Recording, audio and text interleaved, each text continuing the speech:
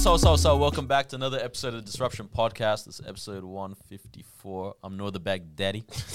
Every time I hear it, it's Chief Oloswaji in the building, baby. It's your girl, Moeezy. What's happening is the Prince was good. Thank you for joining us. Make sure you like, comment, subscribe, share this episode around. Today we are actually joined by another guest. I told you we're coming with these guests back to back.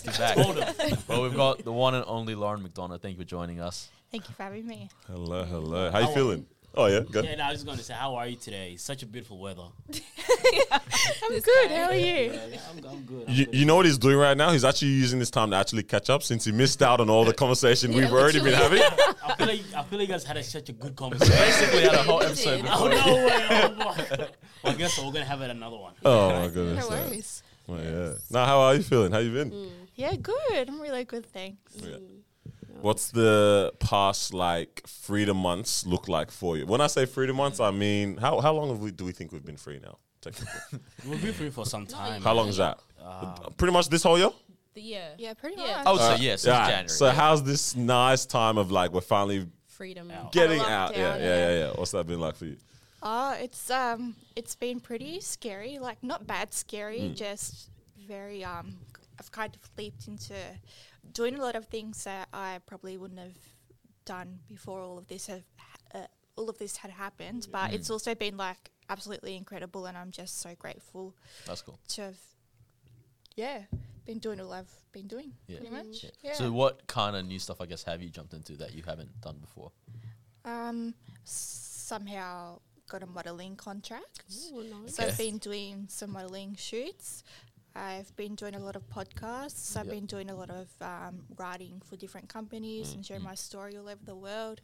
I've been doing a lot of, I've always done this type of work, but really kind of delved into mental health advocacy. Been getting heaps of jobs out of that. Just doing all of that kind of stuff, and even some TV gigs too somehow. Alright, so you've been active. Very busy, yeah. Yeah. So how do you prepare when you're what things do you have to go through when you're doing something new? Because obviously modeling and then our podcast, TV, what kind of mental state, what do you have to go through to prepare yourself for those kind of things? At the start, it just happened really unexpected. Far out, I can't even Trust that. Don't worry, that word there's a problem. unexpectedly and spontaneously, just completely happened out of the blue, and I didn't really have time to think about it. I was like, oh, this is a great opportunity, I'll dive into this, I'll try this out, and then it just went pretty much bang, bang, bang, bang, bang. And it can be really nerve-wracking, and it can be at times exhausting too, but the mental state I try to get myself in before I do these type of things is that I wouldn't far out.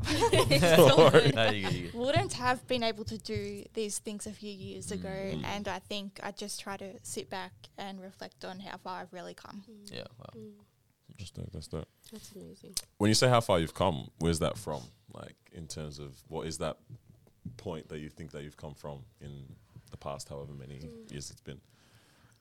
So I live with depression and post-traumatic stress disorder, and 5 years ago, on the 9th of May 2017, I actually jumped in front of a train trying to end my life in a suicide attempt, and I lost my legs because of it. I fractured my lower spine, and I pretty much had to learn to walk again and do everything from scratch.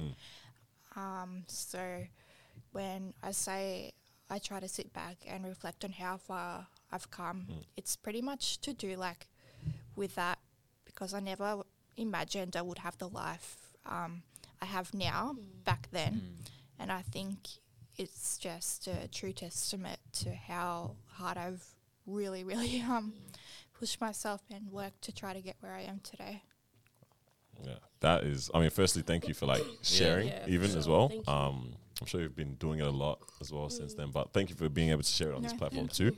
That is definitely a big growth period of time, and Yeah. like that change or that transformation since then till now. You said 5 years. That's a long time, but also so much time to like grow and develop and like make these new connections and things like that. Yeah. What's kind of like facilitated that journey or like helped you through that kind of journey from there?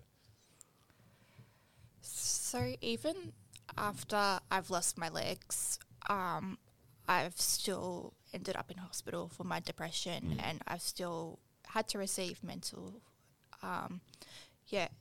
or treatment for my mental health. But I think the thing that really facilitated this journey and really kind of gave me the spark to want to do what I do now is I remember how much pain I was in, and I know how hard it is, and I know how when you're in that headspace, it's extremely difficult to see absolutely any hope, any light, or any way out of the pain that person may be in. So I think my story can be maybe a story of hope for other people, but also after the way I have been treated within the mental health system and the way I've seen others being treated within our own mental health system too, it's really ignited the fire to try and change the way that mental health is viewed and treated in society as a whole. Yeah. It's pretty interesting, like you say that though as well, because I mean, we were talking to someone just beforehand about how like, you know, we're in a very like progressive and like free country, but yet there's still so many different things that, like, I mean, it's just the nature of like society and humans in general. Like as perfect as we think we are, there's still so many like flaws and things to work on. What are those kind of like, I guess, issues within the system in terms of how people get treated? Like what is that for people that just don't know? Because for the most part, everyone looks at it from the outside and probably just wonders, like, if you go to get help, like you're probably going to get it for sure and end up in a better place. But you don't realize how many different like changes or variations in treatment that there are in the system. So like, what are those issues that you can speak to at least? I think there's still a lot of stigma around certain mental health diagnoses, complete misconceptions and misunderstandings of the people who say have X as a diagnosis, what their symptoms are and what they're experiencing and how they're feeling, where in reality what they're experiencing is actually different to what is perceived by professionals. And as much as it absolutely sickens me to say this, a lot of people within the system, whether it comes from different cultural backgrounds, whether it comes from say gender identity or sexual orientation and stuff like that, there's still a lot of let's just say it's not as always progressive as we think it is. I think people working within the system should always be learning and open to learning. There's actually one doctor that said to me, I've read all the textbooks you can for psychiatry, but the greatest gift I've ever received is learning from my patients. And I think it's that type of attitude that should be had if you're working in that type of field. When it comes to the mental health side of things, because obviously I think I would say the majority of people are willing to accept that now it is a health issue. It's not like as much as, physical pain in the chest is a health issue, same thing with your mental health. I guess is the feeling when you do go in to get treated from doctors generally, is it like, do you get that feeling like they're like, of course they value and all that, but or is there still a little bit of feeling within the system itself of like we're confused as to what we're dealing with? When you know what I mean? Is that a thing? I think it definitely is a thing. I can only speak from personal. Yeah, of course. I shouldn't be laughing at this. Personal experience. one doctor said I had this diagnosis, another doctor reckoned I had this diagnosis, Right. and then another doctor reckoned I had this diagnosis. So I wasn't actually getting treated for The correct thing. the correct thing. Mm. Because they were all arguing with each other about, no, I reckon she has this, and she was like this when I saw her, so she has this diagnosis. And a lot of the time, like, it's nothing to do with, like, a person's mental health.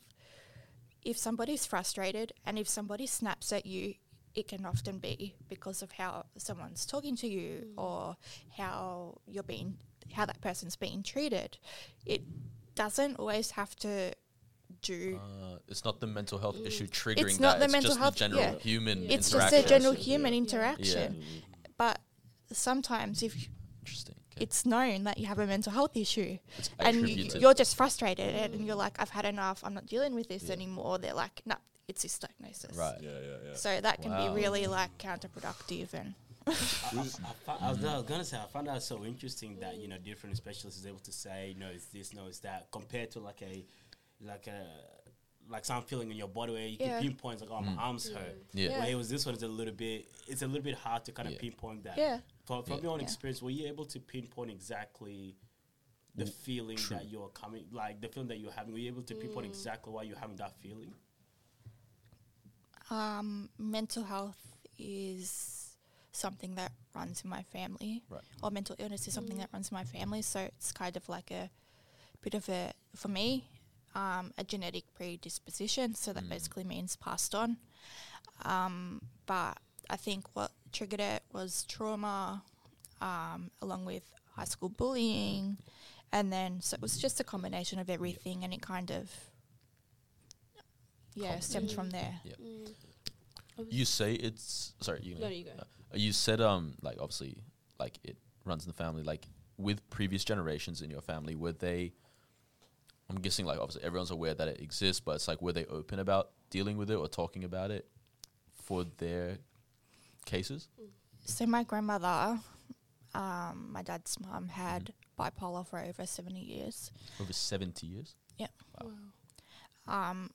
So she passed away in 2019, and so she basically had it in a time where it was, well, it's stigmatized now. Yeah, but It was like, you don't talk about that. yeah. So she was always like a woman that was way ahead of her time, kind of thing.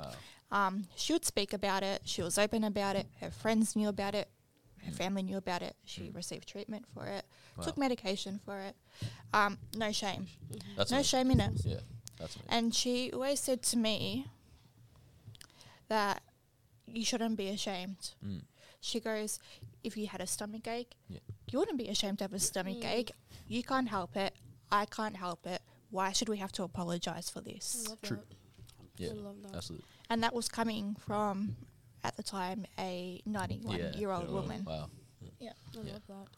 I've always said that like anthropologists are like people like studying how humans like interact and human behaviors. Yeah. Like the past 20 years is going to be, it's going to be the most, like they're going to have so much to like look at and understand and study like 15 years from now or something, because The amount wiring of society. yeah, is the way so society's different. changed, the way behaviors, mentalities, thinkings, like what 15 years ago from now, it wasn't as widely accepted that mental like illness is a health issue. It's just like, okay, it's looked at or dealt with in a certain kind of way, and we're still a long way to go, like you said, now as well.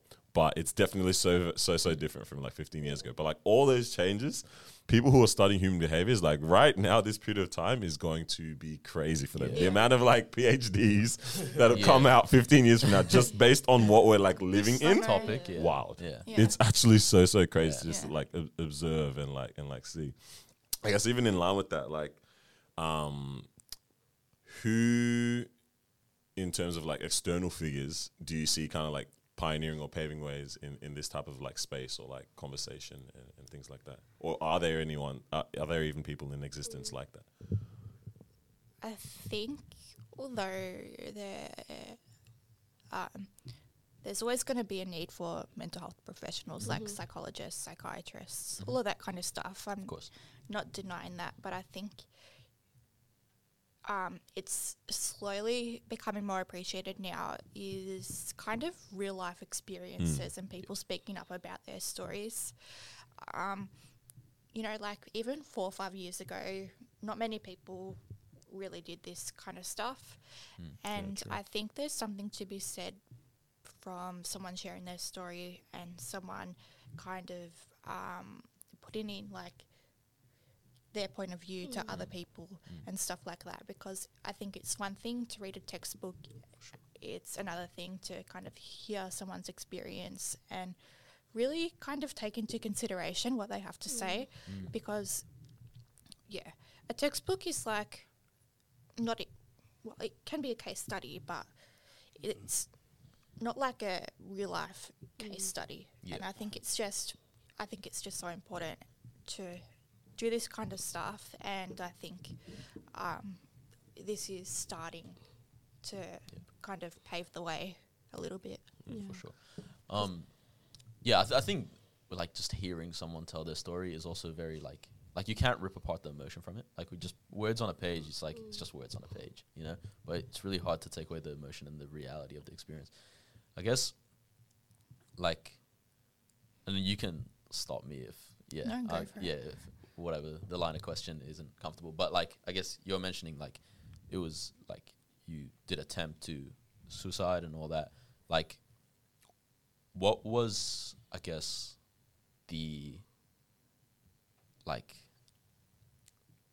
the leading up to point, right? Not necessarily what triggered that, but just like, I guess, what would have been going through your mind at that point, if you're comfortable talking on that. And then also after the fact, what was going through your mind then?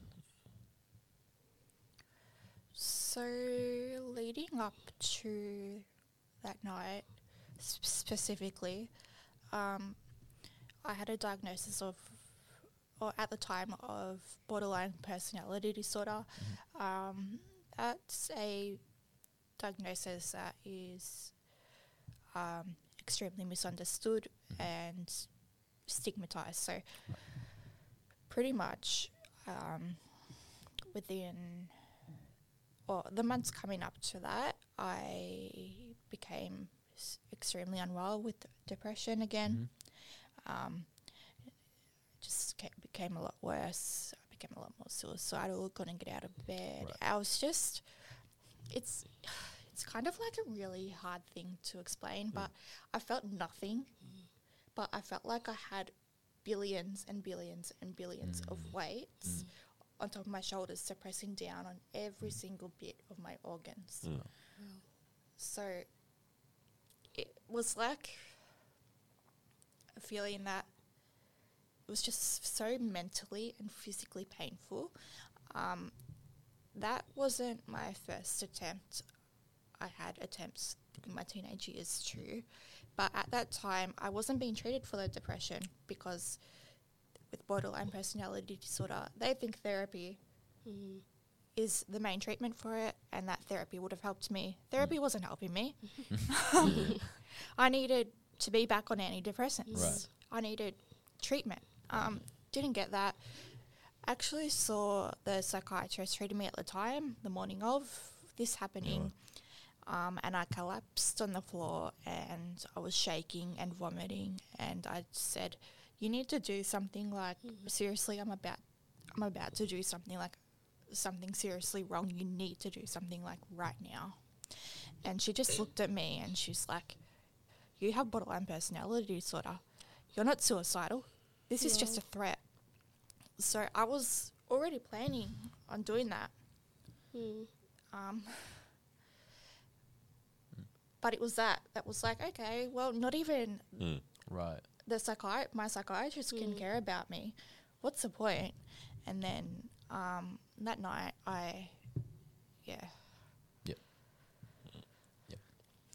It's pretty great. Yeah, that like juxtaposition that you put of like feeling nothing, but then feeling the weight of everything at the same time. Like it sounds like that doesn't make sense, but it makes like all the sense when It you're like really really does. properly. Yeah, like in a very, very weird way. It makes all the sense when you deep it. Like almost like not speaking to your experience, obviously, I don't want to speak for you, but like just in my understanding of that, it's almost like feeling like there's so much going on or around you or happening to you, but then also a feeling of like, and then what at the same time, like not like I deserve to have this happen towards me, but just like what can you do about it sometimes as well. And it's just there's a very tight space to like be in, or very like constricting or confining environment to living within your mind as well, rather, because it's not necessarily something happening physically to you, but it's like that cage feeling happening mentally, and that is very, very like wild to like think that someone has to wake up to and live with throughout their day and put on a smile in certain social settings when that's what you're feeling like inside of your mind or anything like that. So it is pretty crazy. I was just going to ask, after 9th of May, how was people's reaction around you? Example, again, I'll just start off with that one. How was other people's reaction, like your family, and then again going to the mental health specialist and psychiatrist? So I was actually completely oblivious to this at the time. I left my phone at home, but my mum followed me down to the tracks, and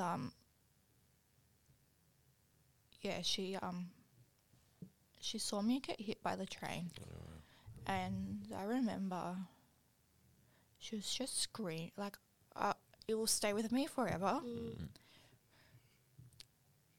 Like she was just screaming, like, and then my dad's a police officer. He was at work. He came racing to the scene of the accident, and my family is like extremely close, like we always have been. But it will stay with me until the day I die. My dad was on my chest, hysterically screaming and sobbing, like, "You need to hold on for me, like, you need to hold on, I need you here," and stuff like that. And it really, it didn't only affect me and my family, it affected everyone. Like, people I hadn't seen from school in years would send me flowers and message me. My best friends wouldn't leave my side. Teachers from school came in to visit me. Even the high school nun. Yeah. Came You would hope the high school nun would come as well. Just though, to for sure. glance, I'm like, "What are you doing here?" Yeah.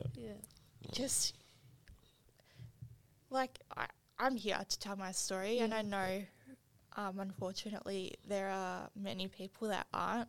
But I think surviving something like that and living through it, and seeing people's reactions, I think it really goes to show how something like this truly affects other people. Like, you think people don't give a shit about you. When you're in that headspace, trust me, like, you're like, everyone will be better off without me. And even after that, it was really conflicting, because I was living in a mind that wanted me dead 24/7, and in a body that had survived being in an induced coma, survived over 30 surgeries, a staph infection, so a blood infection, septic shock, my organs shutting down. And my body just refused to give up. And it was really conflicting during that time. It was like, well, why won't it just do it for me, kind of thing? Like, I know that sounds stupid, but now I have like this great love and deep appreciation for my body. But at the time, it was a really kind of torturous place to be in. Of course. Yeah. Because people never actually think about like someone's mental state afterwards as well, because it's like, yes, I'm here, but I still remember what, just occurred. And like you were saying, you're in your mind, you're trapped in there, where it's like, I literally tried to end all of this, not long ago. I'm still here. It's like, do I keep fighting or do I not? So how was that? How was that whole journey, even just being in hospital for the months that you were? It was how do I word it? I'm a very stubborn person. And I wanted to give up more than anything. But at the same time, people kept telling me, like, you'll never walk again. You won't be doing this, you're that. And I heard it so many times that it made me kind of frustrated and so angry that I wanted to prove them wrong in the end. And that, in a strange way, that gave me like the determination to do things. So whether it was like, kneel, for example, on the stumps for the first time, or try a prosthetic leg on, or get a prosthetic leg made for the first time. Like I didn't want to do any of that, but I also was, in a strange way, really eager to do that and to see how all of that would be like. Incredible. On a practical sense, I guess, since then, so like how has been adjusting to the physical side of life after that? It's like, what is one thing that you have done that you're like, I really didn't think I was going to be able to do this, either again or at all, to be honest? Like, is there anything that you're like, wow, I really thought this wasn't going to happen and it has? Or I think walking in general. I remember the first 5, 6, even 7 months, everyone was like, no, you're not going to walk again. And it was just surgery after surgery, skin graft after skin graft. And because of the damage I'd done, I guess when people say you can't do stuff and you hear it so often, it starts to become your reality and you start to believe that. So at the start, I genuinely never thought that would happen again. But then one day, I remember when about a year on, when I got my first pair of prosthetic legs, I stood up in between 2 rails, and my physio and my prosthetics team was like, hang on, just give us a second. Just stand there. We just got to double check something. They turned their backs, and I was like, you know what? My language, fuck this. And I just started walking up and down, up and down, up and down. And they're like, you can't be doing that. And I'm like, I clearly Here I am doing it. And another example was, I used to do a lot of swimming when I was younger. And my physio was like, you can't swim. And I'm like, yes, I can. I got to pull at home. I swim all the time. She goes, well, no, you can't. You have to show me, blah, blah, blah. So I went to hydrotherapy with her just to, at the time, shut her up. Yeah, peace, right? And she gave me these bloody floaties and a paddleboard. I'm thinking, disgusting. I used to do swimming squat 3 times a week. Yeah. Whatever. The disrespect. So she's like, okay, try. And I'm like, I was being stupid. And then I'm like, okay, Helen, watch this. And I just did 50 meters within less than a minute with 2 missing legs. She's like, okay, no, you don't need swimming lessons. I told you so. I told you. So it really does pay to be stubborn in those instances. Yeah, you have to. In a practical sense, with swimming there, excuse my ignorance, but it's go for it. do you, so is it no legs, no prosthetic legs at all in the pool? And so then you're kicking with just what's remaining? Yeah. Okay. That's some arm strength. I was going to say, so it's all arm strength, Yeah. pretty much. Okay. But swimming is actually all arm strength anyway. That's true. Because I've done those drills where it's like, you don't use your Can't legs kick. at all, and you have to just literally And it's do all through. rhythm. Yeah. Yeah, literally, right? Yeah. How far you go? Oh, you keep going, man. Nah, I'm talking about you. Yeah, no, I can keep going. I'm not talking about her. She probably go She like did this. 50 meters. You did 25. So I'm just gonna ask. Were you gonna ask something? No, I was just gonna ask the shift in mentality that you had, from 5 years ago up until today. So what kind of shift mentality did you have to keep going every day?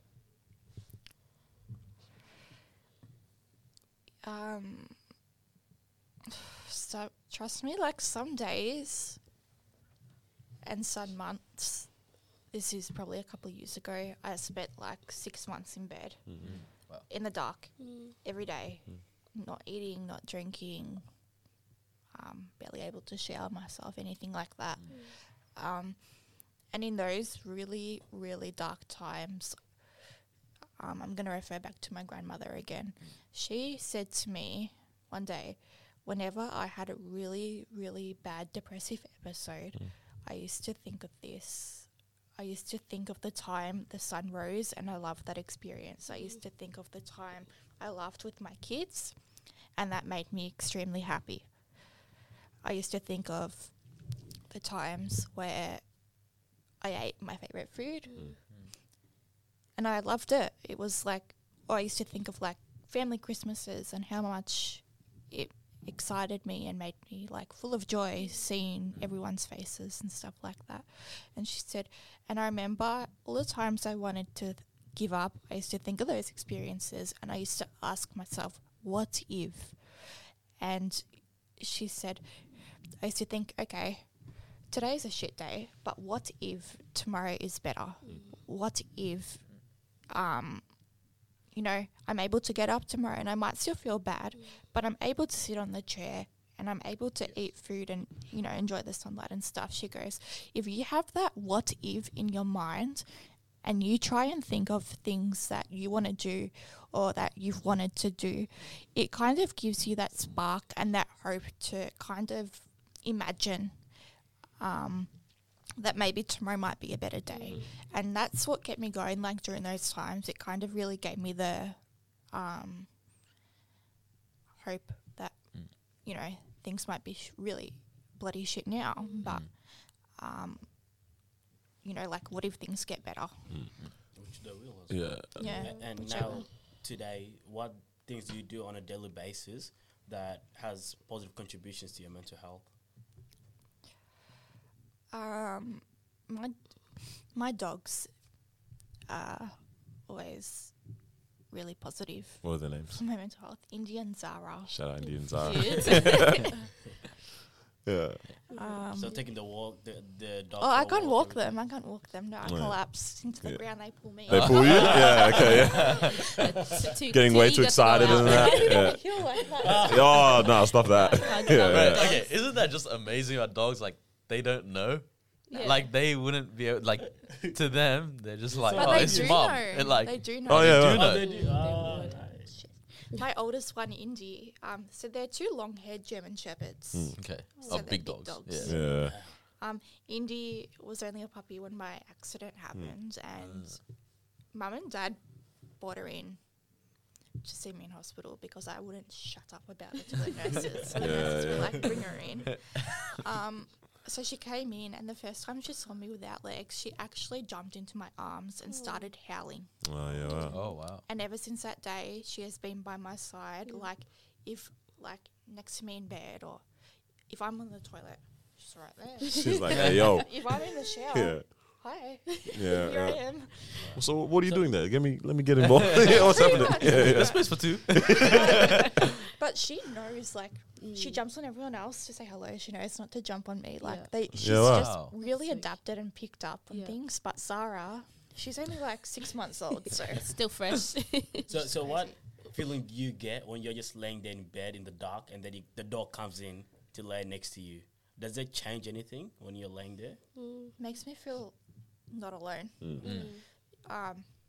In a strange way, like, I know it's a dog, but like, she's saved my life. She's just given me this genuine love and understanding, like, in my darkest moments. That,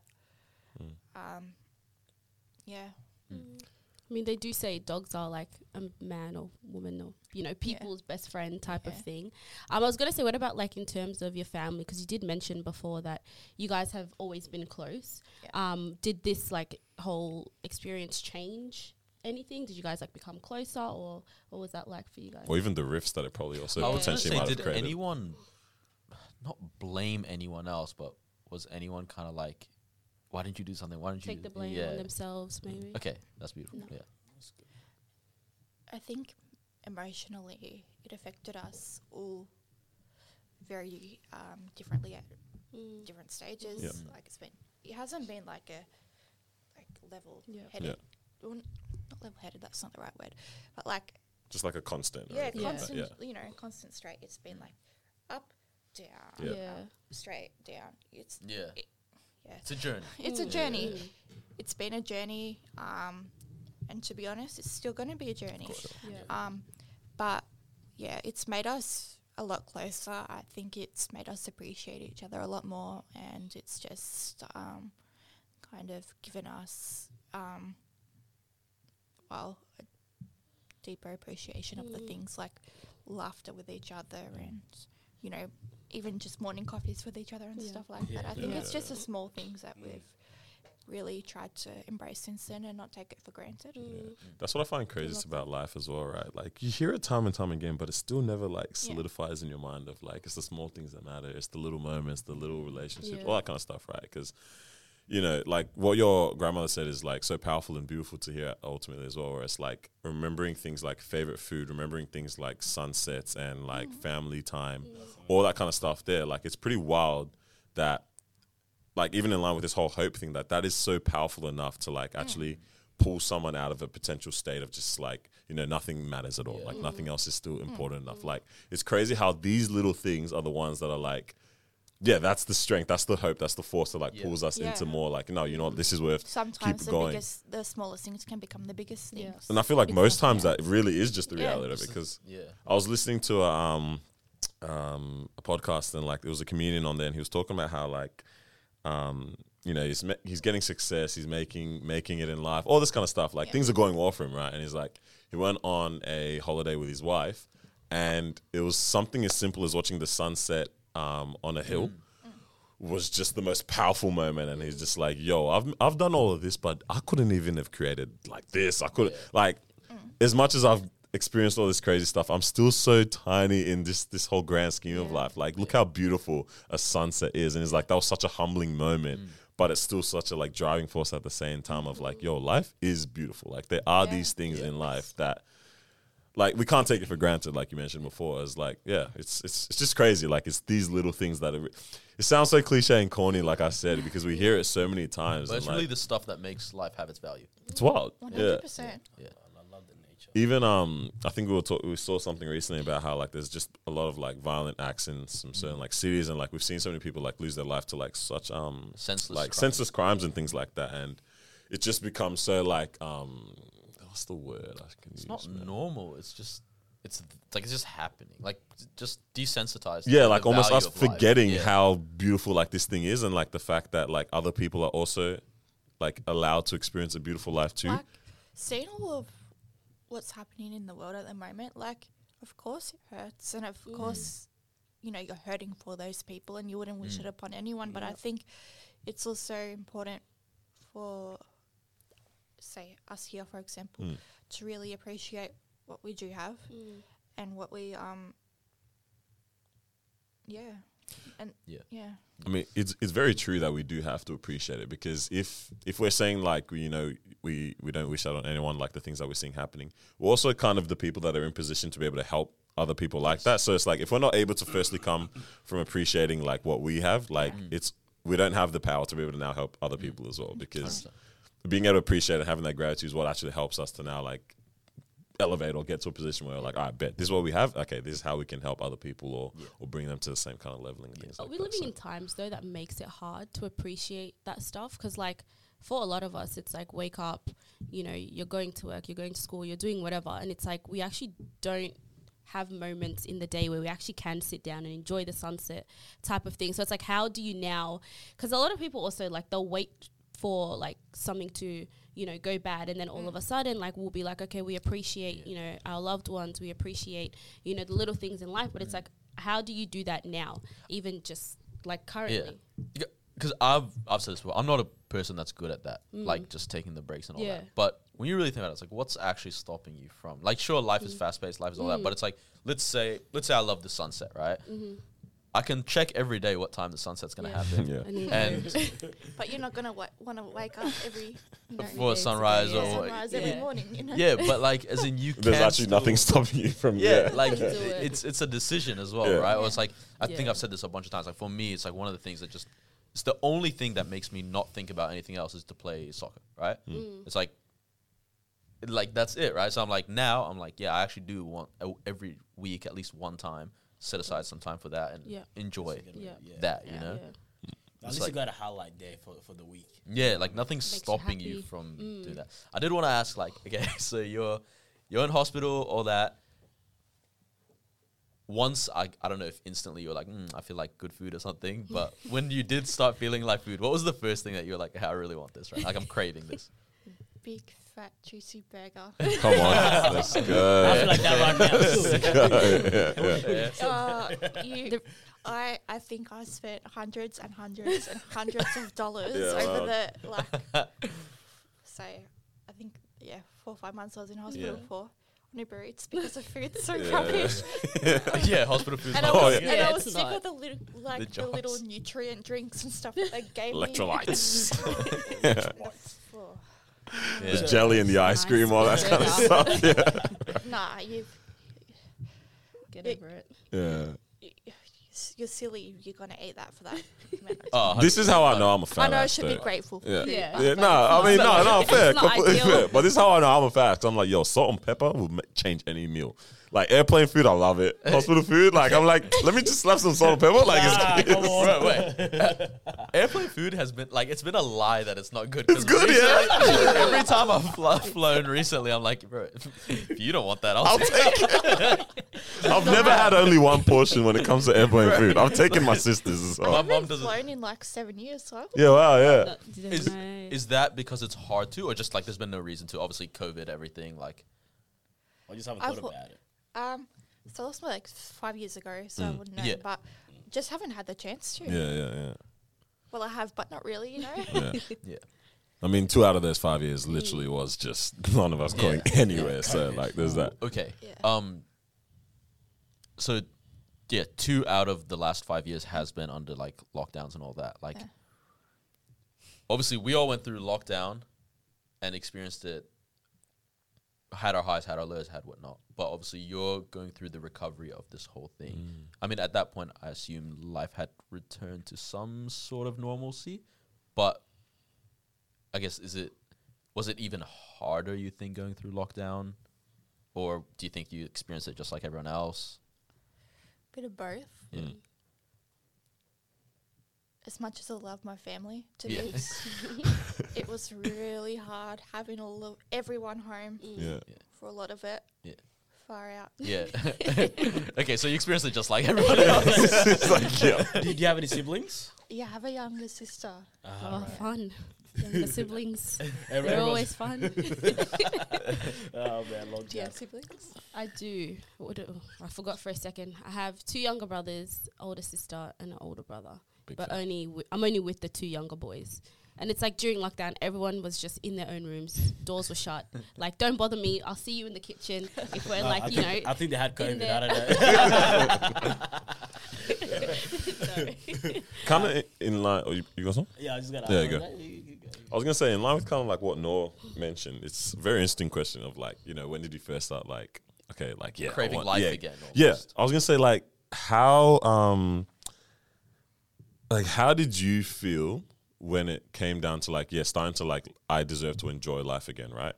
Like, is there any sometimes like thoughts of like guilt or feelings of like undeservingness when it comes to like, you know, you've come from a point in time or like where you were mentally, gone through the trough of it. Don't want to be alive. Pretty much coming from like not wanting to be alive, right? To going and thinking that no one cares about you. Now you realizing, like I actually do have like an importance in everyone's life, right? Or the people around you, right? And then coming through that and then going, okay, I deserve to actually enjoy life again. What does that like look like? And how do you even, what are the feelings when you start to, you know what I mean? Like that mental battle, like from where you were and now feeling like, no, I actually deserve to enjoy this again. Like, what does that feel like mentally? So every single day, this probably sounds, how do I word it? There's this little voice in the back of my head that says, you're not deserving. You're not worthy. It's like the background noise of the depression. It's constantly there. So every single day, I feel like I'm not worthy. because of the depression. But there came a time in my life where I got so sick and tired of my own BS and the way I was feeling and the way my life was, that it made me want to change. And that's kind of where I am today. Well, I'm always feeling like unworthy because of the depression. I also want to create change for others, and it gives me the drive, the determination to keep going. Yeah, that's beautiful. I was going to say, like, as a parent, no matter like what the situation is, we also want that reassurance, right? So in your case, 5 years later, do you feel like not just your parents but the people around you, are they still looking for that reassurance, or is it more of like, this is what happened, now we're here to support you, or is it more of like, I just want to make sure that's never gonna happen again? Are they also looking for that reassurance, or is it more of, we've accepted what has happened? It's probably a bit of both, actually. I've got an incredible group of friends. We've been friends for over 10 years. Like, they're the type of friends that if I don't answer their text messages, they'll turn up at my house. That's awesome. I love that. You guys aren't like that with me, man. That's You don't answer our text messages at all. Two of my best friends, Holly and Caitlin, Shout I out. had no idea they were over. I was in the shower. I opened my ensuite door, come out, and they're sitting in my bed. I'm like, Where's the what privacy? They're like, we think you should wear this and this. No, but they're the type of friends that you can see each other 24/7, or you can go months without seeing each other. You can always pick up where you left off. That's great. You support one another no matter what. And I think Holly, Caitlin, and I have been best friends since the start of year 7. So far out. I'm 24 now. I'm trying to do the math. That's 6, 4, 7. Bro, you know you can't do math. Wait, Did you graduate 2015? Yeah, same as us. So how long have we been friends, dog? What, 10 years? No? Yeah, I think it's 10 years. Yeah, 10 years. Right? 11 years now, right? Yo, the maths is hard. like that. I think it's 11 years. We'll go with 11. You know, something like that. It's a long time. Yeah. Yeah, but as a whole group, we've been through, a lot. We're like the real life version of the Friends, like our group, because it's the 3 girls and the 3 boys. Yeah. Love that. So when we asked you before, do you like Friends? And you were like, the answer was yes. So your answer is combination of both. So obviously wanting that reassurance and also accepting what has happened. Yeah, accepting what has happened, loving me for, loving me for who I am. Yeah. Exactly right. Yeah. And always being there. Yeah. You know, the highs and the lows. Yeah. But I think they also want to be there because they want to support me, and they also don't want what happened happening again. Do you think that part of reassurance is going to be removed? So then now, moving forward, it's like, I'm not here because reassurance. I'm here because I want to support you. Do you think it will get to that point? Or like, does it even have to? Or does, As does well. it have to go? Does it I have think to? it's Yeah. for all of us. It's wanting to support each other, like, no matter what. But I think with everyone, it's kind of like a kind of reassurance thing that we also want to check up on each other and make sure everyone's okay. Yeah, of course. If that makes any sense. No, I agree. Because even just in general, it's like, if I'm asking my friend, like, how are you? You know, I actually care. You know, that you're doing okay, whether, you know, I know that you've been going through something or not, but it's just like that genuine friendship where it's like, I want to make sure you're okay, you're going to make sure I'm okay. And that's like a everyday type of thing, not like a, you know, I'm only asking to make sure that, you know, like you're all good. Like, do you know what I mean? It's just more of like a, I care for you, you care for me type of thing, not like a transactional or anything like that. But yeah, I think that is a beautiful thing for sure. I'd say that's where like life is meant to like transform into as well, though, because it's pretty crazy that it takes sometimes like very drastic situations or like very like alarming situations in order for us to get to a point where we're like, okay, I actually care for you because of who you are and who you, like, and what you mean to me, compared to caring for someone only when things are a bit like dark sometimes. Like, it'll be like that positioning where like your family is at now, or like the people around you, where it's like they just care for you because they just care for you and you're important to them. That's ultimately where we're meant to be in like communities and societies, but it's just not the reality. But it's just part you know of what I mean? us as human beings, where it's like the moment I know you're going through something, That's when. it's like I'm there. Yeah. And now I Turn know it you're off, good. yeah. Now it's like, Yeah. all right. Yeah, It's difficult to develop that kind of a system or society where that is just the case, because it's like it takes you being able to not necessarily pause your life, but stop caring. I don't want to say stop caring about, but like forget about your life for 2 seconds and like actually care and worry about someone else's, even if nothing's happening just yet, like just for the sake of it. And it's like that takes effort, that takes time, and it's actually like emotionally it takes effort as well. And I think that's probably just why it's just not the norm, you know, in society. And sometimes it's like for most people it just doesn't look as important to how their life progresses, because it's like if I don't check on you when I think everything's all good, then fine, all right, I'll just keep doing my life, you keep doing yours, and we should be able to, you know, be successful together.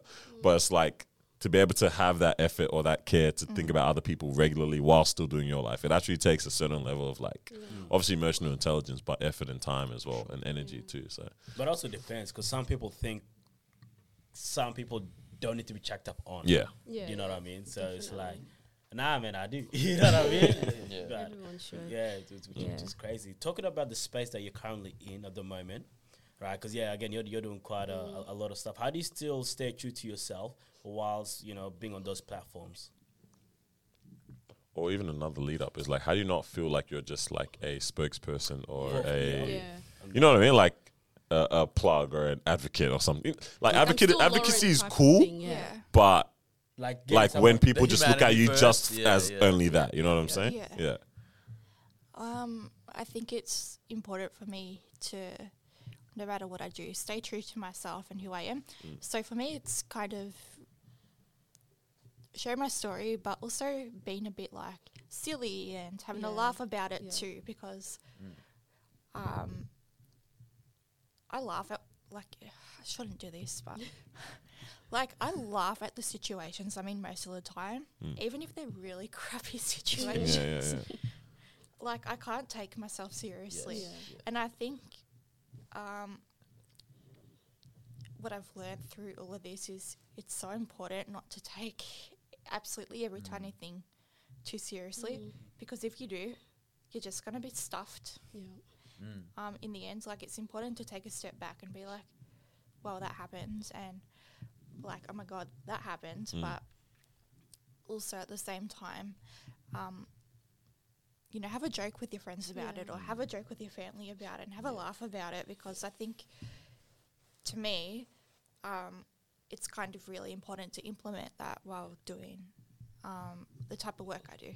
Because if I'm so serious about it 24/7, and it is a serious topic, and I'm not like trying to deny that, but you have to kind of break it up, because if you're serious about it 24/7 and everything's like advocacy work. Well, I love doing it, and while it's so important for me, I also, if I did it 24/7 every single day, I wouldn't be able to do it anymore. It really needs to break it up. I think that definitely makes sense, because like as much as it is empowering for other people, and like it is just your story to share as well, right? It does now sometimes also become like that kind of like almost like trap feeling again, because it's like that's just constantly what you're, as much as it's good to remind ourselves of things that we go through too, it is also sometimes good to be present in where my life is at now and where it can go to as well. And like constantly living in those moments sometimes, as much as it's helpful to like other people and even to ourselves to remind ourselves of it, it can also be quite crippling if we are stuck in just that moment. Life's moving forward, but you're still thinking only about or like being put in positions where you just have to constantly put yourself back into those things. Like, I think that's the thing. Like, it's definitely good to remind ourselves of situations or things we've been through, like I said, to empower other people, but also to show ourselves how far we've come in some things. But if that's just the constant like environment that we live in mentally as well, it really does cripple how we experience the current moment, or like, I guess, how we can continue to progress as well. So, Last year I did a for Suicide Awareness Day, I think for Channel 7 News. And the cameraman that came to film that segment, well, believe it or not, was actually there the night of my accident. Wow, yeah. So some idiot decided to call the journos and stuff, say, oh my God, this person. So of course they came, started filming it. My dad nearly punched him in the face, to be honest, because they all started lining up, filming what was happening. Not on, but he was there. He remembered that. And we were laughing about it. Like, it was a serious topic. It was a serious night. We were laughing about it. We still, have contact with each other. And I think it's so important to, well, what happened isn't a joke. Like, we're laughing that the last time, he saw me was when my dad was about to lose it because, he shouldn't be filmed. Yeah. But he didn't know that at the time. Yeah. And I think it's just you kind of have to have a light heart about those type of things too sometimes. It's interesting. I have heard the whole, you got to laugh at that kind of stuff. Because I've got a coworker whose sister was diagnosed with some sort of cancer a couple years ago. And it's like, he'll joke about it sometimes. And I'm like, oh my God, like, that's not funny. But he's like, no, it actually helps the whole family cope. Yeah. And I was like, oh, it's quite interesting. Like, I get it. No's pulling up to the dinner with jokes about it. They're just like, what are you doing? Only weekend. I do want to get into your whole modeling thing. So you're signed to an agency or with an agency? Yes. All right. So is modeling something that like you've always wanted to do, or like more recently you're like, oh, I want to do this, try this new thing, or? I was in lockdown and I was on Zoom with my friends. We're having a drinks night. And I was like to my best friend, there's this modelling agency now and it's for, say people with disabilities or, it's an inclusive modelling agency. And it's in Australia now, it's in the UK, US kind of thing. And I'm like, do you dare me to sign up for it? You dare me? She goes, yeah, why not? Let's do it. Everything goes well if it's a sip night. We're doing it. Wow. And I forgot I actually did it. And then about a month and a half later, I got a phone call saying, we would like to take you on for the, Lovely. And I'm like, oh, okay. Yeah. Thank you. And then just went from there now. But I really enjoy it. Okay, cool, yeah. I think it's really empowering. And I think it's good to see people like disabilities and from people from different walks of life modelling, but real body shapes and real bodies instead of just, what we've grown up seeing. Yeah. That's cool. That's very cool. Out of like all these different things that you are like, I guess, involved in now,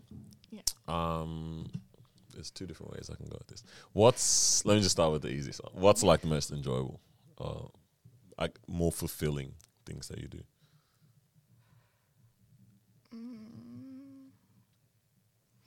I think they're all fulfilling in different ways. Yeah. Everything I do now is like I love doing it. Yeah. And I'm passionate about it. And I can't really, pinpoint one thing. To be honest, but I think it's I think just knowing maybe collectively that I might be making a difference to others. That kind Through of. all of it, yeah, cool. Well, it kind of answers the second question because I was going to be like, is there anything that you're involved in and you see the importance of it, but it also is like a bit tiring or like tedious being involved in it, but you see the importance of it at the same time as well? Probably not then. Sometimes, because I've done my advocacy work started from social media, to be honest. And I always want to try to help others and I always try my best to do so. But sometimes just social media in general, I just wish, I think it's a great thing when it's used correctly and it's powerful. And when you use it for a, great purpose. that's fantastic. But at the same time, when you're on it and you're scrolling and you're scrolling and you're scrolling and you see, you know, this thing and that thing happening, you're just like, why does this shit even exist? Yeah. Like sometimes, Like, who created this? let me chat to their manager. no, but sometimes I see the power in it and the purpose in the world it has, and I'm grateful for it. But sometimes I also wish I never grew up with it. I think just as a whole, like imagine your teenage years without social media and you didn't have to worry about it, and there was, you know. Yeah. That's the funny thing about social media, because I feel like that's kind of like almost what pretty much collectively, like not just we here, but we in terms of a generation feel and think. We're all like, this is beautiful, this is amazing, but far out, man. This thing is dragged. Social media. It's like, you're annoying. I don't like what you're saying. These people are fighting. Now I'm hearing about all of this going on here. And it's just like, it's so beautiful. But at the same time, I feel like we all just collectively are like, yo, like if it just didn't exist, it might be all right. I get scared when I like do advocacy work on social media because I want to help people, of course. But at the same time, there's always some idiot in the background. I think, I've had a few comments lately. One of them was like,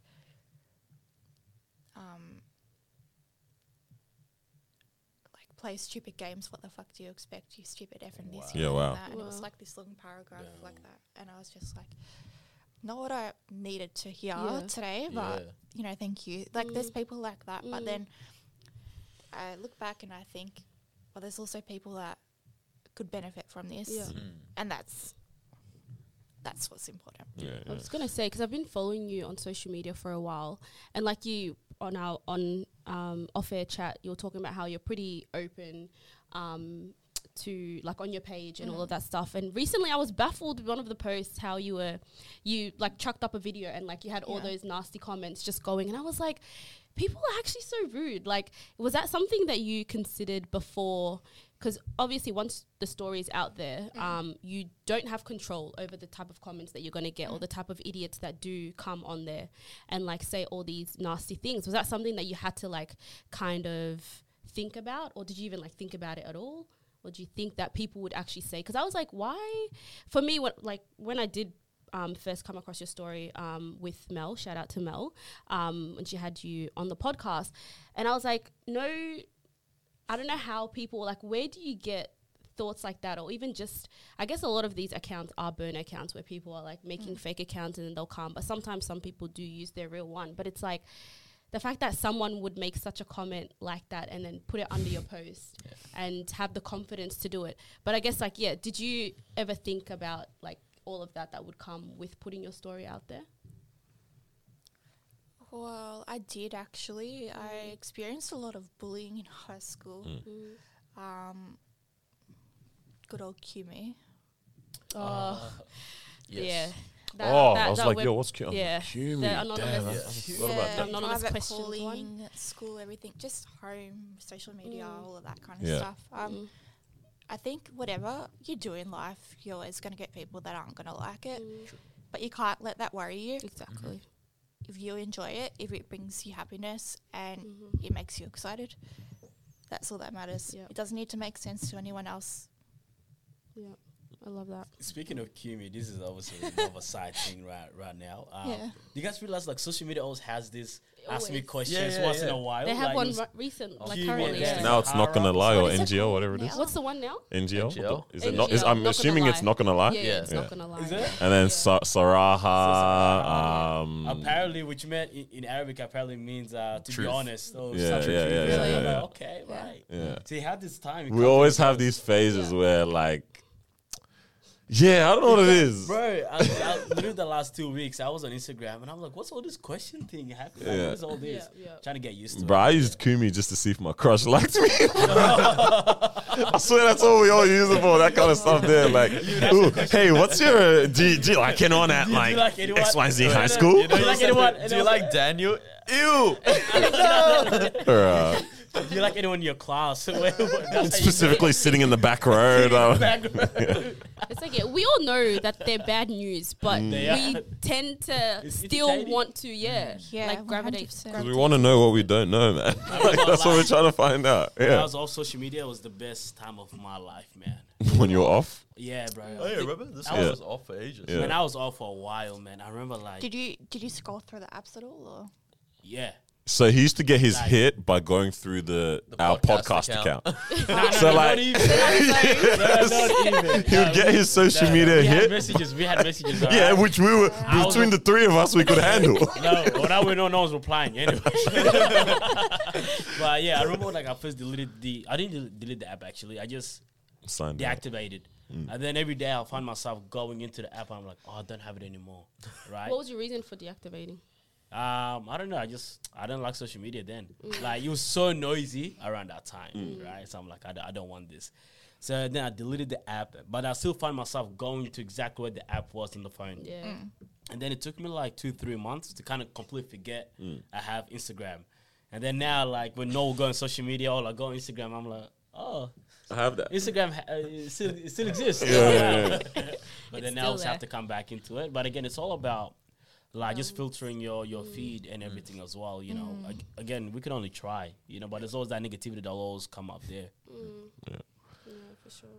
I wanted to ask as well, right? You mentioned that you're currently living with PTSD, was it? Yeah. Was that prior to like 5 years ago, or like from then? Both. Both? Okay. What? Because I've just never been able to actually like speak to anyone like directly as well, or even took the time to probably learn properly. Like, what is that kind of like experience like? Okay, so I'll try it. It's probably like a really weak analogy. Yeah. So say for example you, I don't know, got mugged overseas and, you know, held at knife point or whatever, and you experience post-traumatic stress disorder from that. It's kind of like reliving that experience over and over and over and over and over again. So when you have a flashback, it's basically like you're taken back to that exact moment where the event happened, but it's in real time. So that's like, does that make any sense? Does that Yeah. does that feel out of body almost? Yeah. Okay. So it's like that, but with nightmares, Okay. you have, well, for me, the nightmares are being struck by a train, and I'll wake up Wow. and I'll be in sweats and everything like that because I think that it's happening again. I know it's not. Yeah. It's just, So so the PTSD can even like seep into like Subconscious. your subconscious or your unconscious, or even awareness like a certain sound or yeah. Oh, Oh, true. I remember Yeah. being around. We had family that. So I'm from Iraq, and Yeah. while everything was going down, like decade ago or something, we had family who had one, like the father was kidnapped and all this like ransom stuff and all whatnot, right? And his wife was like so traumatized by the sound of any phone call, like any ringtone, because it would just remind her of when she was getting calls for like, yo, we want this much, or we're gonna send you a finger, or this much, you know, all that kind of stuff. Oh, wow. And like I heard about it, like my mum, I was young when we went to see them, and my mum warned me, like, you know, like, just by the way, like the family's been through this. And while we were there, I think somebody else's phone rang. It wasn't mine. I was too young for a phone. But someone else's phone rang, and I saw this woman like just jump out of her yeah, body kind of thing. not like, but while in her seat, but I could just tell like she just couldn't hear anything anymore. She could. It was like, yeah, it was like I was like, it was tough to watch someone go through that. So I'm like, I can't imagine what it's like to go through that. I'm fortunate I don't experience it as often as I did. So it's very rare compared to what it was. But I think when you go through something like that, it definitely stays with you. Yeah. I guess this is the importance of like the whole sharing story thing, because someone like that will probably feel like, yeah, I'm actually alone in this experience, and because no one, for the most part, like the people around you don't necessarily experience the same. Like they don't know what that feels like, right? And I think pretty much like no one else in the world will actually ever know what anything feels like for how we experience different things, which is the craziest part. But a lot of people can get close to understanding at least, right?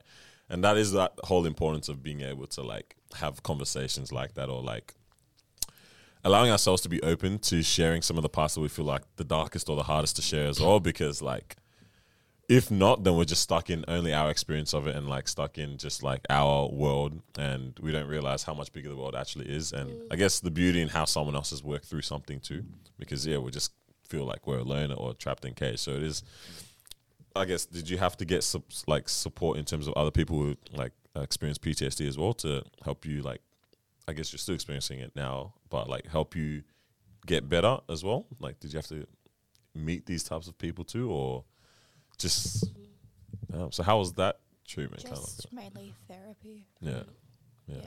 Different Does that help? Yeah. Can you be medicated for PTSD? Yeah. Or you can. Okay.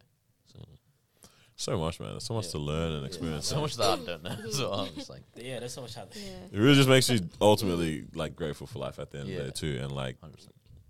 grateful for other people, grateful for yourself Yeah. too, because like there's so many different ways that this thing pans out, and like that's the chaos and the beauty of it at the same time. But like, yeah, man, it really just I was give gonna you that say step along, back. Yeah, along in terms of like us need to learn a lot of stuff and educating ourselves. Did you feel like you also had to educate yourself in terms of what it is that you're going through? Yes and no.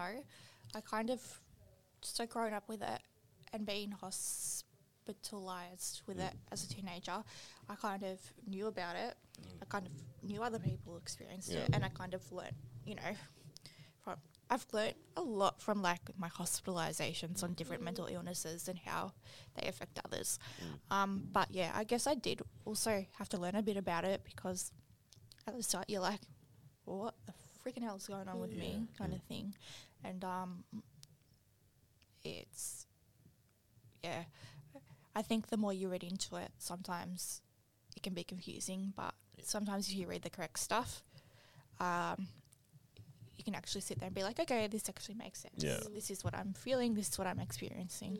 And it kind of gives you like a sense of consolation, really. I was gonna say that's like the worst part when it comes to a lot of this education and different things, because there's so many different experts, and then when experts don't agree, Yeah. Yeah. How can I learn anything? Who told me it was that? what do you do now? You know what I'm saying? Even the definition of stuff. Man, I don't know how you do it, because like, I don't know, I forgot what it is that I was experiencing. It was some type of pain, and then I was like, oh, I'm experiencing this, shoulder pain. He just gave me this long ass word, and this is what it meant, and this what I was like, bro, man, you put some ice, I'm good. Like, Tell me something easy. but yeah, it's just all these terminologies that you had to also learn and try to understand what it is that you're going through. Like, wow. So- No, Oh, no, I was just gonna say. So, you mentioned currently you're going through therapy. Do you do that often or not at all? Or I've been doing it for years. Yeah. So, I'm actually going to start like more specialized therapy soon, but I've been doing it with my psychiatrist for years, and it's just I've Probably also might mentioned like you to. talk about on one of your interviews you did ECT. yeah. Do you also are you currently doing that too, or not? Not. I Or haven't you done just- it in over a year. Oh. Yeah. Did that work? Yeah. It was very What's effective. ECT? Sorry. Oh, sorry. So, it's unfortunately known as shock therapy. Okay. Electroconvulsive therapy. Electroconvulsive Oh, yeah. therapy. Back in the bad old days of treating mental illnesses, Lobotomies and that, or whatever. like the brain. my grandmother experienced, she had it without anaesthetic, so she was awake for Jeez. it happening. Wow. But these days it's really safe, Yeah. quick, and you just go under general anaesthetic for it. 20 minutes later you're awake. It's a last resort kind of treatment, so there's so many different things that can be done beforehand, and that works for everyone or a lot of people. Some cases, the scenario I've been in, that ends up being what works. But yeah, everything works differently for everyone. You can't, say this treatment's going to work for you because you don't know everyone. So it's so individualized. That's wild. What's it called? ECT. Do you still trying to remember what it stood for right now? Let me try. Go for it. I didn't even hear what you said. Close enough. Ah, yeah. He still doesn't know. He's still trying to wrap it. I was just going to ask, obviously, you've been through a lot and now you're doing amazing things. Where does Lauren see herself in 5 years from today? We're trying to achieve.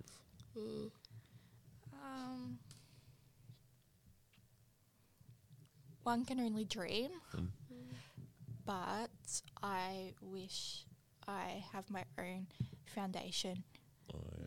Sick. and I do things all over the world. That's sick. Wow. Yeah. That's cool. Definitely. And Okay. also maybe like a partner and baby. That's dope. Yeah. Love that. How has do you date? Has that been difficult, easy, So nosy. fun? Oh No, my like gosh. because I want to talk about everything. He's like, I asked before, and she said everything's I did ask open. before, is anything off? She's like, nope. She's like, damn, I didn't think of that. Oh man. I actually had a boyfriend like straight after my accident. Oh yeah. Like, straight after. Yeah. We broke up like about a year later. We have absolutely nothing against each other. Just we both needed to grow ourselves, Yeah. mental. Yeah, different places mentally. Yeah. Been on a few dates since with like guys, but No. No one haven't with it. really. Melbourne ain't cutting it. Pick up your slack, Oh my God. boys. One date I went on. So I met him at a bar Yeah. with one of my friends, and he asked me on a date, and I was like, "Yeah, sure, I'll give it a go." I went, and he was late. No worries about that. Like he had to help. It's a long. What long lie story did he short. give had you? a good That's the excuse. question. He had a good Yeah. excuse. He had a good excuse. Across the road. No. But he started. It was like late at night, and he started taking me up to King Lake National Forest.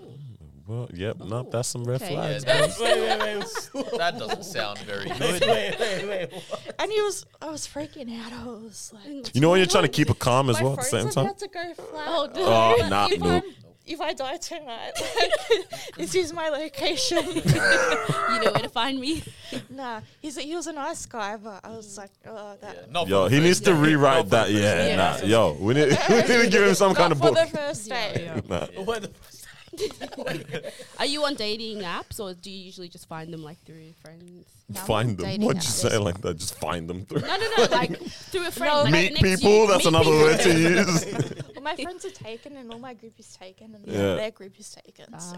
So you gotta Oh, go wow. outside I the know. circle. Maybe he's in Queensland. Who knows? He's in Queensland. Yeah, man. Melbourne. Maybe. I think it's the season for everyone to be in a relationship. I think that's what's happening. This is the season for relationships. it's winter. I feel like During the winter. cold It's winter. seasons, No one wants to everyone be wants alone to in be, winter. Is that what it is? cuddled up and all that. But during summer, everyone wants to be free. Everyone's Like, leave me outside. alone. Watch all the breakups happening. Everyone's breaking up. Yeah, wow. Oh gosh. In line with the achieving question that Carlos asked before, Yeah. this is something to everyone as well, because I just thought it randomly during the week. Is there anything that you guys are scared to achieve? That it's like, this is a goal, and getting this goal, you're just scared of what that might bring, Or might do to or what might do to you in terms of how it might change you in any kind of way. What are you trying to achieve, Dad? Yeah. No, just Okay, Batman. Wow. Like ultimately, if you're setting a goal that you want to achieve, like why would there be something that you're scared of? No, I can see. You know what I'm like, saying? Yeah, I'm if not- you're Unless talking about it's like like on a financial success, magnitude. right? Like, let's say you're like, oh, I want to become multimillionaire, and then you do, but you're scared that maybe having money would really change who you are. But Oh no, give I it feel to like me. if you Oh, do, I want that. but I feel like if you're Money will make me buy the Dior shoes I want. Let's go. Exactly. yeah, like I don't know, it's like if you're secure in who you are already and all that, it's like why should anything material or even just achievement change you or how you view other people? I don't know. It may, but I can see it could it may change your. No, it will definitely change for your stuff depending what the goal is, right? So, example, if you want to live somewhere else besides Melbourne, because that crossed my mind. I'm like, man, like, I think I want to explore and I think I want to live somewhere else, even go back to Africa and, and actually live there for like 2 years or something like that. But then now, to answer your question, it's more of like, okay, so what does that happen? Yeah, like imagine now you're scared of the fact that you love it and now you want to stay there, and that means you're completely uprooting your whole life. Yeah. Or, for example, Carlos like sometimes scared of like achieving a certain goal and then now becoming scared of the responsibility that the goal brings. You know what I mean? These kind of real questions like that. Not necessarily of like, okay, get money now, change. Like, it's not anything like that, but just what the goal actually does change sometimes too. You guys the goal will definitely change. Like who knows? It might even change my relationship. You know what I mean? Depending if my partner's also. I ain't trying to stay here. If you're supposed to live in Sudan for 2 years, I don't know. You know what I'm saying? But obviously, my family as well, my friends. Again, like podcasts. What are you guys gonna do, huh? You guys gonna replace it? Yeah? But yeah, get a Carlos that's actually Mexican. So yeah, I think it will definitely change. So that might be, again, that's not my goal yet, but it's something that I've been thinking about. But if I do achieve that, that's what I'm kind of afraid of. Where it's like, okay, what happens with the relationships that I built over here? I'm missing out on important moments as well. When if my friends have kids, I'm not in their kids' life like that. I want to be around like that kind of family, that community vibe. So this is gonna be a little bit more different. So I don't know. So yeah, but I know definitely I'll feel hurt some type of way. Yeah. I gotta achieve. I like how you're all looking at me because I have to give an answer now. Yeah, what's yours? Clearly, you haven't thought of anything. Because these guys, what's yours? You said nothing. I don't know. I'm not sure. Small dreams. Okay, I can see the responsibility thing like taking a toll, even if it's just with immediate family, where it's like, let's just say the money example. If you do now, you're making good money and like the responsibility of now I have to take care of my family or friends, that can become a burden on you. The go-to person, and now everyone knows like, okay. And it's like, it's sometimes people don't even put that pressure on you. You put that pressure on yourself, 100%. Where it's like, now I have the obligation to take care of everyone else because I have the means to. Or even if it's like a place of influence now, where it's like, I have all these people under me who are, looking up to me. I have to present myself in a certain way where it's like, okay, maybe I don't want that pressure, or maybe I don't want that responsibility of like, everyone's eyes on me type of thing. I've got to be, whether it's like being an advocate for something or, being in the creative space, like podcasting, where it's like, this is the first podcast that's happening in Melbourne and now everyone's kind of looking to you to make sure. I mean, it's not, but it's like everyone's looking to you to make sure that, you're taking Melbourne, to greater heights with the podcast or whatever it is type of thing. So I guess, I can see the whole responsibility. Yeah, thanks, guys. It wasn't a stupid question. I do. Now that you said, I feel that in the sense, I feel that in the sense of, because I do want to have my own like business someday, like my own agency. The idea of, I don't know if it would change you, but I think like that pressure from the idea of having to ensure that I'm going to pay salaries, like that would weigh on me quite heavily. And like, I don't think it would make me move differently, but like I'm scared of it changing me to become like very conservative with my risks or whatnot, just because I'm like, bro, like I actually need to feed these people as well. No, it's like, sorry, I can't pay this week, guys. Client didn't pay us. So But yeah, that makes sense. Damn, I really thought I'd have something in that space of time, but I haven't. But it's a good question. Let us know in the comments what you guys think as well. Before Lauren gives an answer. Do you have any? Anything you're scared to achieve?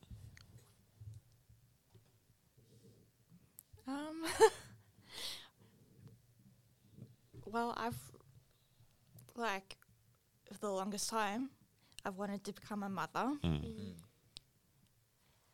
And I can't wait, like, so excited. But I'm also now so scared to achieve it. Like, okay, this is more of a joke, but on hot days, like, I can't wear prosthetic legs because I'm, like, out here. Swelling. So your swelling, for example, will go down to your feet. Yeah. Mine goes there. It's like, I'm just like, I want kids, but I'm scared for pregnancy because I know that I won't be able to walk and I won't be able to That's a run very around real after answer. kids Yeah. or like, I won't be able to chase after Run them. after them, yeah. Well, I guess like what we're hearing from you though is like you're still someone that's stubborn at the end of the day too. So it's like You'll find a way. you know you find a way of like I'll make this work. I'll But be in the wheelchair. but No.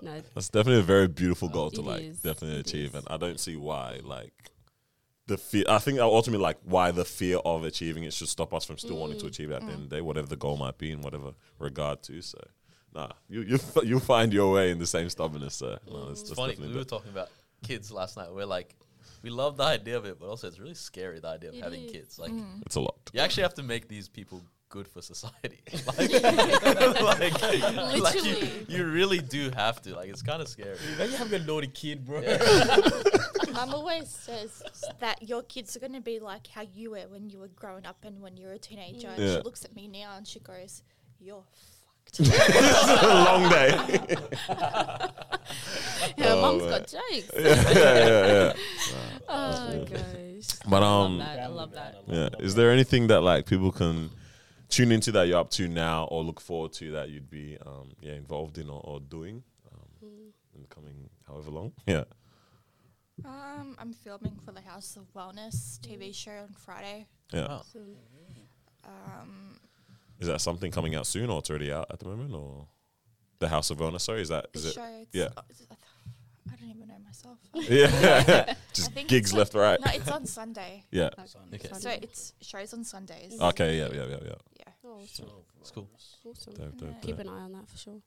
Yeah, just doing lots of different speeches for like Lip Timber at the moment, then Chemist Warehouse and L'Oreal, and it's just Back to back. Yeah.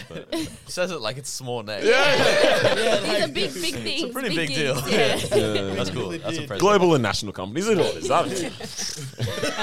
love it. No, that's That's cool. That's cool. Yeah. That's cool. Wow, that's amazing. And that's dope. Well, like honestly, thanks so much for like Yeah. Thank you. sharing. Thank you for and having being me. open. Thank you. And honestly, shout out to you for all that you've been able to achieve and continue to achieve as well. It's Thank you so beautiful. much. Yeah, no, it's honestly beautiful to like be able to share that with other people. And we Also hope people just listening educating us as well. Yeah. We've learned a lot today. and with humor at the same time Yeah. too. Yeah. Yeah, we hope So- this was as fun for you as it was for us. Yeah. She's like, I am never coming back here. I'm again." also like Last this. podcast. No, I honestly thank appreciate you, you. So yeah. thanks so much. Yeah. Thank you for joining us. If you were listening, make sure you follow Lauren. It's at Lauren_McDonough. Is that right? We'll Yeah. put it there. Get it Yeah, right. It'll we'll be put it right up there. for sure. Yeah, make sure you like, comment, subscribe, and share this episode with people as well. And we will catch you guys next week. Peace out. Thank you. Laters. Peace. Thank you. That was very Thank you. nice. Thank you. How was it? That was fun. Good. Yeah.